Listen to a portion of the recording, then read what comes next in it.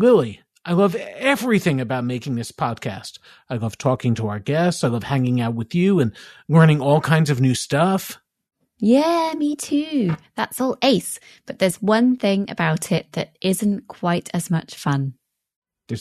What did I miss? Didn't I cover everything? What could possibly be left? Randy, seriously, these intros, they are the hardest part of the whole process. Well, over the years, we've either outsourced the other parts of the job that we don't like or gotten some advice from experts. Maybe we should do that for the intros too? Oh, okay. Yeah, good idea. And what luck that we've got one scheduled for this week. How funny. Yes, look at us foreshadowing. And we've got an old colleague of mine to chat with this week. Erica Jorgensen and I both spent time at Amazon a long while back, and she's now a staff content designer at Chewy and the author of the new book, Strategic Content Design, Tools and Research Techniques for Better UX. And if you buy it now from rosenfeldmedia.com, you can get 15% off with the code MTP15. On with the chat. The Product Experience is brought to you by Mind the Product. Every week on the podcast, we talk to the best product people from around the globe. Visit mindtheproduct.com to catch up on past episodes and discover more. Browse for free or become a Mind the Product member to unlock premium content, discounts to our conferences around the world, and training opportunities. Mind the Product also offers free Product Tank meetups in more than 200 cities, and there's probably one near you. Erica, thank you so much for joining us this week. It's great to have you here. Thank you so much, Randy. I'm so excited to be here and to be here with both you and Lily. So I know you because we worked together, a million years ago, and we're not going to tell anyone exactly how many millions. But for anyone who doesn't know you already, can you tell us a little, what are you doing these days, and how did you get into the wonderful world of, product and content strategy? Sure. Yeah, it has been a while. I will just say that I know you from my time at Amazon when it's pretty much a startup. I worked at Amazon when they sold only books and they needed someone to write a whole lot of book reviews and author interviews. So someone had to do it, and that was my job. I've worked for a number of websites in addition to Amazon.com, including Expedia, Nordstrom.com, Microsoft for about 5 years. I'm currently with Chewy.com, which sells pet supplies and is a great place to work. Yeah, I'd say I kind of fell into it after journalism. I think what I was doing at Amazon, although I didn't know what the term didn't exist at the time, content design or content strategy did not exist when I worked at Amazon in the 90s. But that's pretty much what we were doing, establishing information architecture, helping customers go from point A to point B. Mostly at Amazon, it was getting them to the checkout, to the shopping cart, and getting them to check out successfully and with the least amount of friction possible. Yeah, I think I've always been a word nerd and the person who would create style guides for companies. Created the style guide for Nordstrom, was a leader in the creation of it for Expedia. And I also worked at a nonprofit called Premera Blue Cross. If you can make content for health insurance in the United States, you can make content for anyone. And it was really hard. But I think what I like about it is I collaborate with people across the company, not just in the product realm, product managers, engineers, product designers, but also the marketing team, the legal team, leadership. I love presenting to senior leadership to show them the impact of the content work that I work on or that my teams are working on and how it's saving the company money or making the company more money or both, which is, music to their ears. So it's sometimes a labor of love. I think content teams are often understaffed, which is penny wise and pound foolish. But I think it's exciting to see the power of the words when you're making someone's life a little easier by making a website or app easy to understand and easy to use. That's fun. And you've just written a book called Strategic Content Design, Tools and Research Techniques for Better UX. So I'm going to start with a really dumb and obvious question. What counts as content? Is it just words? Is it phrases? Is it words and images used together? What is content, and what does a content designer actually do for those of us who haven't worked with you? That is a smart question. I'd say my book focuses primarily on words and phrases and messaging. I do think content does include things like video, imagery, all that, the gestalt of the user experience. But my book predominantly focuses on words. How do you know what words are clear to your audience? How do you know what's not clear? And why? Why are these words working and why are they not working? And that's the quantitative research, figuring out what percentage of your audience is clear on this or has a certain emotional reaction. There's, I think, 9 types of content research that I get to in the book. Preference tests, clarity tests, comprehension, that kind of thing. But it's the why. Why are words working or not? That's often gobsmackingly shocking and very, very valuable for improving the user experience. So I call it the 1-2 punch. You usually do a quantitative question, a multiple choice or a scale question, followed by, tell me why, tell me a little bit more. And that's where the head exploding emojis often happen at that point. Yeah. So what type of businesses need a content designer? Is it any type of tech business, or is it ones that, have a lot of content that they need to convey the story or the message or the value proposition to the customer? So I imagine there's sort of like varying levels of content for different types of businesses. Definitely. I'd say any company that wants to survive needs content design, needs content strategy. Or if you want to have be more competitive, be more successful than your competitors. Like I mentioned, content design staffs are not adequately staffed. I've been on teams where there's something like a ratio of 17 product designers to 1 content designer, which is not ideal at all. Usually a 1-to-1 ratio is what I would recommend or what I find to be the recipe for success. I think the companies that I've worked for that are successful, like Amazon, Expedia, Microsoft, they hire content designers to make sure the words are effective. And companies that aren't as successful don't have them on staff. I don't know how else to say it. I think it's really interesting to start at a company that has, or to work for a team or an organization that has what I call content debt. If they have not yet had content designers or content strategists on staff, you can tell. You can tell there's inconsistencies or the same word is used, words are used inconsistently or erratically, or the content is wordy, awkward, all sorts of things. I think using plain language, which is something that Sarah Richards is a proponent of in her book, simply titled Content Design. She's in the UK. I think when content is clunky, syntactically awkward, overly long, and strangely not detailed enough, often the details that people need to succeed to do their jobs to be done isn't there because content's been shoehorned in by a designer who used lorem ipsum in the wireframes. That's when you get customer friction. It's amazing. It's amazing how when you have a content designer working on your staff, things just work better. Yeah. And Erica, you kind of mentioned there like a lot of things that can go wrong when you don't have a content designer, and I'm assuming the outcome of that is your website or your app or whatever it is just doesn't perform as well as you would want it to. But also you mentioned there like a ratio of kind of 17 product managers to 1 content designer just is not a good ratio. So is there like a good like law of like ratios? Yeah. I think the teams that I've worked on that have driven the most impact, or the teams that I've heard from, whether I've given a workshop or presented at a conference or whatever, and people come to me and say, look at what I did with, doing content design the smart way.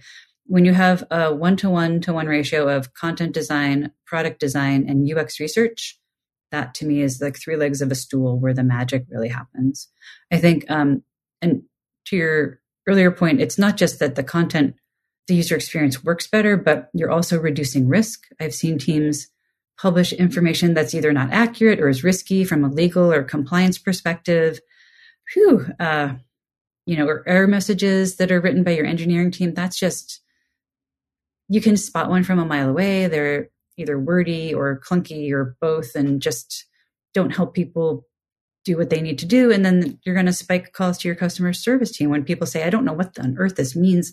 I need help. And then they text you or they get on your chatbot and ask for help. And that's when the dollar bill sign starts flying around, or the euro, euro bill signs start flying around. Is it's expensive when your customers can't do what they need to do and your audience is confused or worse, offended. I've seen people, create content that's offensive because they don't understand the word origins, or they don't understand how to write in a sensitive, inclusive way that supports diversity and inclusion.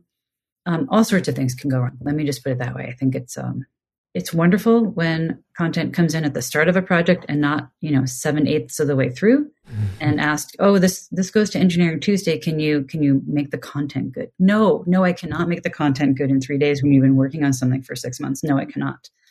Or not to the degree to which the customer or audience deserves it, or for the support company business success. I cannot make content good in 3 days.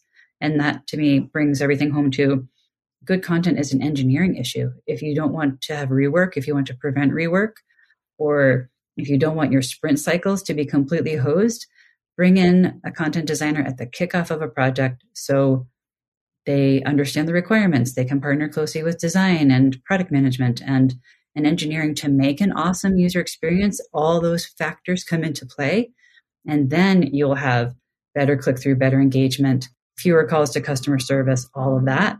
I have an example in my book of someone who was working for a drone company, and there was a word all over their website, all over their app. And when she started with the company, when you start and you want to be seen as smart and you don't want to ask silly questions, she didn't know what this specific term meant on the website, upper field. She wasn't really clear what it meant. It was a reference to managers, people who are like regional managers. But it was hundreds, if not thousands of incidents of this or placements of this word throughout the user experience. It's in sales material everywhere. It existed everywhere. And she didn't know what it meant. And so she did a content study using an online survey tool, asking customers, current customers, do you know what this term means? And would you choose something different, something potentially more clear to replace it? And something like 75% of her customers were like, I don't know what the heck this means. Some of them, worse, thought it actually upper field. They thought it meant upper. They thought it was a directional, meaning like a drop down, like in the upper right corner of your phone, upper fields. They were so confused. They didn't know it was a thing. The bummer for her company is it was an upgrade. It was something that they wanted people to upgrade to get more management. They wanted to make more money by having this special feature as part of their offerings. But people did not know what this term meant. They sure didn't want to pay more money for it if they didn't know what it meant. No one in her company knew what it meant. But no one wanted to admit that they thought it was awkward. It was written by the company founder. He thought this was the right term to use. He didn't have a content designer on staff, and so he took his best stab at it, but it's causing friction throughout the user experience. Another person shared in their qualitative feedback for this online survey that they felt it was classist, that it had something to do with upper class, lower class. Upper field was somehow superior, but it felt classist to them. So people are confused. They're sure not going to pay for it. They're, a little bit offended when they changed it to field leader. Instead of upper field, it was field leader. She had to make, hundreds of updates across her app and website to accommodate for this gobsmacking insight that she had. She immediately had fewer calls to customer service about this confusion. And then they saw, better engagement, more loyalty. Clear content supports renewals and subscription renewals. If you have a SaaS company, your content really needs to be clear so you can hold on to your customers and they won't go running to your competition. Erica, that's really interesting. I'm curious. So if in most of the places I've been, it's either myself as a product person or the designer who's writing a lot of the content. And yeah, I've got a background as a journalist as well. So in theory, I can do this, but in practice, I'm not a marketing person. I don't think necessarily that way. I've gone native in companies before and lost sight of, what I'm saying versus what other people are saying. Or we get someone from marketing to come over. So how do I make the case to get an actual content designer in? When do I know, if it's a company that doesn't have a history of it, when do I know that we're at the point where this is needed? We need to change the tradition around the company. The day you found your company is the day you need a content designer or content strategist. I don't know. I mean, it's seriously, I offer a comparison of, you can do your own taxes. I'm thinking specifically here in the United States, we have to do our taxes. They're very complicated. I would never do the taxes for a Fortune 500 company, or, I'm not an accountant for a corporation. I think there's a level of difference where if you have someone with expertise in plain language, in content usability and content clarity, in creating design component libraries for content, those kind of things, you can't do those. How do I say it? It's a level of expertise that a lot of people just don't have. Your user experience will be more effective. Your company will be more successful if you have a content designer on staff, not contract, because I think you need to know your business deeply to be able to do it well. I hope that is emphatic enough. I think one of the other things that Randy just kind of hinted at as well was about sometimes marketing end up taking on that role of content designer. And in my experience, that can go wrong in other ways. Absolutely, because of the marketing jargon or the assumptions that the content that they're using is effective for user experience. I kind of draw a line of, the marketing team, they do their thing. They can do advertising. They can do social media promotions, but the user experience needs to be tight and succinct and with yet enough detail to help people do their jobs to be done. Marketing content often contains words that aren't super clear or effective, sometimes fluffy, if I can go be as direct and use that description. That marketing content is not UX content. If you're having a marketing writer or marketer write the content for your user experience, you're not providing your audience or customers the experience they deserve. Yeah. And so Erica, as product managers, how do we work with content designers? Like, what's the best way to partner with them? Do we see them as basically another designer? I'd say yeah. An equal partner. I think oftentimes you'll see on product teams that the content designer has to do something called office hours, where they open up their schedule to anyone who can come to them with questions and context switch very quickly and help 10 different people in an hour. That's a bummer. That's something that I recommend that teams avoid at all costs, is office hours operating model. It's not, you'd never ask an engineer to provide expertise on 10 different projects in an hour, would you? For some reason, content teams are assumed to be able to handle this sort of pick a number kind of situation, which I find very draining. I can't work that way. It makes my brain explode. I'd say I think of product teams often as having a product designer, content designer, UX researcher, ideally engineer, and maybe you consult with the marketing teams and others across your company as needed. But yeah, PM, content design, product design, UX research is, these are people with specific types of expertise that combine to make an excellent customer experience.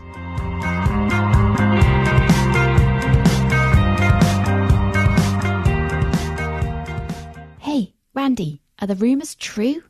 Billy, I can't believe it. MTP are giving away all 9 of the San Francisco keynote talks for free, both the recording and a written summary of each one. And handy discussion points and thought starters to think about solo or with your team. And an email notification each time a new talk is published on mindtheproduct.com. So you'll never miss a talk and be the first to hear when the next one is hot off the press. Of course, nothing can beat attending MTPCon in person, but this is the next best thing. So sign up at mindtheproduct.com/SF Keynote Kit. That's mindtheproduct.com/SF Keynote Kit.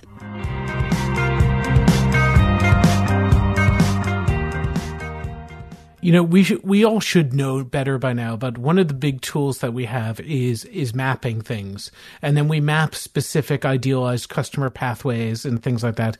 But we also know that people don't always come in through the front door of the website. They come in through and they come in through lots of different ways. We have tons of different marketing landing pages and other ways and things like that. How do you approach this from a content design perspective? How do you try and design idealized pathways? Do you look at it that way? Do you look at actual pathways? What do you do? Yeah, I think you're bringing up a great point that we often product design and content design often assume there's the happy path. The customer comes in through point A and goes through step 1, 2, 3, 4, 5, and then does their thing. I look at data to determine what's the most valuable content. I call it MIC, most important content, MIC. Your homepage or your app landing page might not be the most important content to your business. Yet there's content debt, content rot that can make it fuzzy. It makes it harder to determine what is the most important content. It might not be the content that gets the most traffic. It's the content that helps your customer do what they need to do to help your company make money or do whatever it does. I think, for example, if you sell software, your onboarding experience, your checkout experience, and your customer onboarding experiences are probably your most important content. Sites are often not tagged up comprehensively to look at the soup to nuts traffic situation.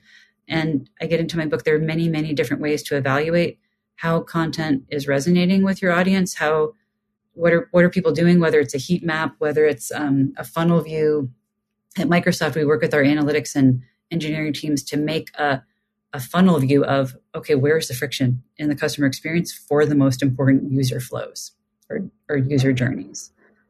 Do you get involved in SEO and things like that as well? Absolutely. In my last role at Microsoft, we had 50,000 content pages for help documentation that if people got stuck in the user experience, they would go to one of these articles to help self-serve, to help themselves. 50,000. Guess how many of those pages had to do with features or products that were no longer in existence? 50,000 pages that no one had been governing or providing care and feeding for. So yeah, that SEO is important for everyone on the product team. It's not just for marketers, it's for the product team to know what words people are using to search on your site, what words are using to search for web searches. IBM just did a cleanup of their content.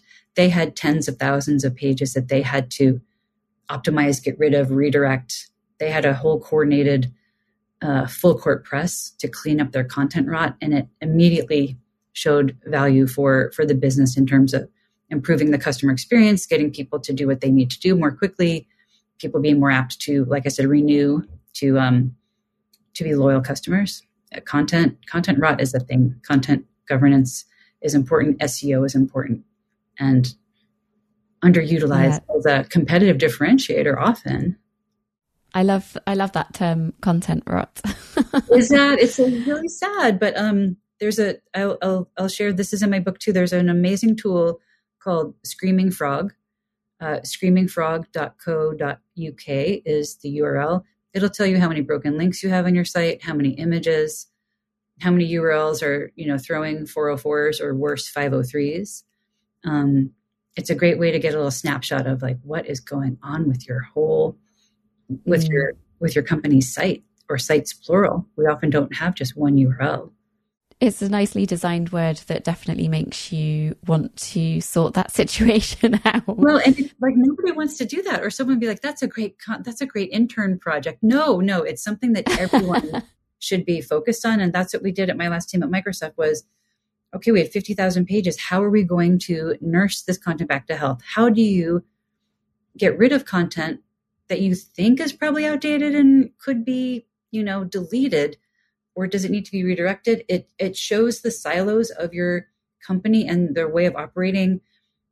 When you have a governance plan, that to me is on the maturity model scale. That's, you have a mature organization when you are paying attention to content and user experience governance. Getting rid of the content that doesn't matter anymore, trying to make the new, fresh, important, new campaign related content more visible. You can't succeed as a company if you've been in business for a while. Your older content is going to be ranked higher in search results, and you can be shooting yourself in the foot. You can be thwarting your own success by not paying attention to the other content that's existed for years. So how do you go about evaluating your content? You've mentioned Screaming Frog and then also user research as well. Do you have a particular process which you run through when you start at a business which does like a full audit of where things are at? Yeah. That is doing a full audit can take a long, long time. There is a wonderful book by Paula Land called Content Audits and Inventories. It just released, I think last week, the second edition just came out. She is a content strategist for NASA and runs the content strategy meetup group here in Seattle, Washington. Content audits are important, but often you might want to take a snapshot, might do a spot audit to get a feel for like, okay, what is the overall health of my company's content? Scott Kuby has some guidelines for mapping your content ecosystem.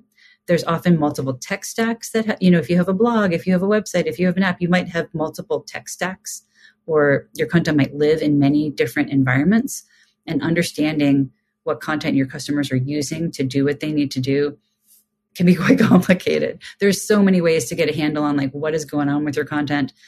I think it's great to get an overall view of your content health. I use that in quotes because there's many ways to gauge it. Sometimes you don't need to do content research or content studies if you have content governance, if you have a good handle on your ecosystem, if you're using plain language like Sarah Richards advises, but not everyone does that. So yeah, the front part of my book is, the first part is on getting your content house in order. And Randy, this is stolen from our years with Jeff Bezos as our leader. Gohio, Gohio, getting our house in order. You need to get your content house in order, get your footing underneath you, and then you can evaluate the words, the messages themselves. Yeah, it's a lot. It's a lot, but then when you know what words are working and words are not, which are not, you will be amazed at how crummy a customer experience you currently have and how awesome you can make it. There's that delta when you do content research. It's humbling, but it's also amazingly impactful to understand, I'm using the words that are working. I'm replacing the words that are not. And I'm going to be very mindful of my audience in the future and not assume I know what words and phrases are clear to them. Decoupling the design from the words, I think, is a very effective, very smart thing to do, is just do usability testing on your words without a prototype, without a wireframe. So you're talking about this using terminology that's really familiar to any product manager, to any designer, to anyone who's worked on a product team before. But is there anything that's actually different in terms of your approach to research? You've talked about qual, you've talked about quant, you've talked about a lot of the things that we use. Is there anything that would be new or fundamentally different from the angle that you're bringing it? Well, I think the content governance is a new thing. I don't know anyone who has someone in charge of content governance on their teams. I think one thing that I think every product team should aspire to is having a VP of content, a chief content officer in their organization. That's new. That's a really interesting question. I think it's kind of like getting back to basics. Content research is really fundamentally about understanding your customer, but it's so rare that it's done. But the teams that I know who do it, the people I talk to who've gone forth and done content research, done content testing, are overall shocked at what they learn, at the assumptions they have made about the content on their site, and thrilled about the impact, the revenue made, the additional revenue made, the cost savings of pursuing content research. It's just smart. It's just a smart thing to do. Pretty fast and easy when you do it.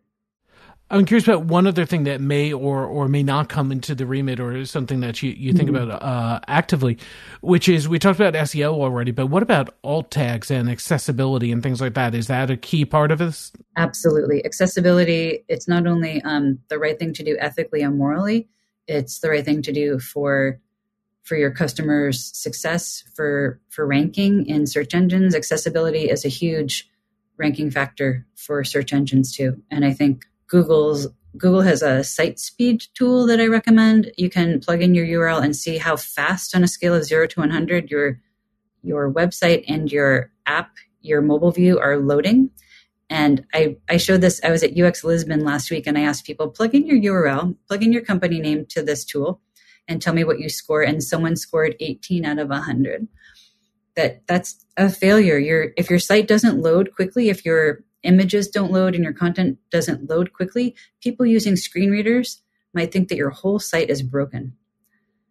And that's a humongous usability issue. And it's shameful when you work on accessibility and make sure that your site is usable by everyone, by people who have disabilities and rely on assisted devices. You make it better for everyone. And it's something that was a huge focus at Microsoft. The CEO's son, who unfortunately passed away a couple of years ago, he was in a wheelchair. He used a straw to navigate through the world.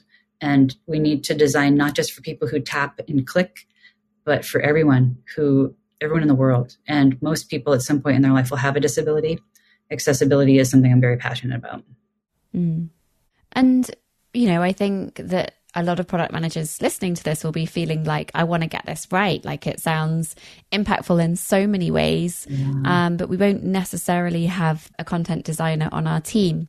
And you mentioned before we start recording about the content design manifesto, and I love a manifesto. So who doesn't love because it just gives us a bit of a rule book for how we should be approaching this kind of thing. But tell us more about that. I would love to. The Content Design Manifesto is a short but sweet document created by a handful of content designers who met in Orlando, Florida back in March. It included Christina Halverson, who wrote content strategy for the web, and Tori Podmajersky, who wrote strategic UX writing, and Jonathan Coleman, who works at HubSpot in Ireland, and people from Intuit and MasterCard, and I'm trying to think of some other companies that were represented, Walmart, just about 20 of us. So the manifesto is a document that helps explain what on earth content design is, because a lot of people are not familiar, and pretty much explains what I was talking to you about you need a content designer on your staff. If you're making a product, if you're making a feature, if you have a company, it's really a good idea to have a content designer on staff, and you will be more successful, or maybe 20 content designers on staff, I should say, depending on how big your company is. And you'll help your customers succeed. You'll help your business succeed if you embrace content design as a core part of your UX team. Erica, I think we could keep asking you questions about this for days and days, but we're running out of time. So I'm going to ask one last question, something that we kind of touched on earlier, which is we talked about the fact that, when you've been somewhere for a while, you start using jargon by accident. You don't even notice anymore. You go completely native or go content blind on stuff. Yeah. How do you avoid doing it? How do you make sure that when new people come in, that they're looking at it with fresh eyes, or even that you can look at it with fresh eyes after a few months? Well, one thing I talk about in the book is when you do content research and figure out what words are clear or not to your customers or audience, you can't assume what you learn is always going to be true. Content changes, the world changes, your customers change. So there's this kind of continual learning process that happens. I think always getting close to your customer, bringing the voice of your customer into your UX work is key, because you are not your customer. Even if you use the product or service that your company creates, you are not your customer, and you have to check your biases. I'm a female who grew up in Boston, who has a master's degree. I am not a typical human being. And I get into bias a lot in the book. Another book I would recommend about bias is Design for Cognitive Bias by David Dylan Thomas, an amazing book about checking yourself. David's been a guest. He's amazing. I mean, I adore his book.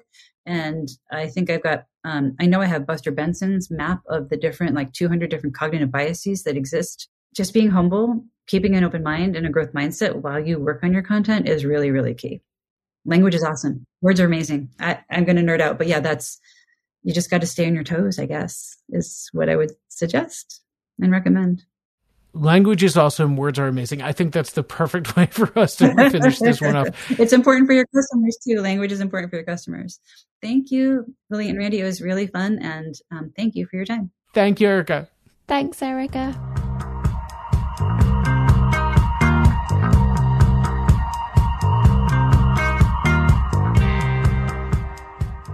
The Product Experience is the first and the best podcast from Mind the Product. Our hosts are me, Lily Smith, And me, Randy Silver. Lou Ron Pratt is our producer and Luke Smith is our editor. Our theme music is from Hamburg-based band POW, that's P-A-U. Thanks to Arnie Kittler, who curates both Product Tank and MTP Engage in Hamburg, and who also plays bass in the band, for letting us use their music. You can connect with your local product community via Product Tank, regular free meetups in over 200 cities worldwide. If there's not one near you, maybe you should think about starting one. To find out more, go to mindtheproduct.com/product tank.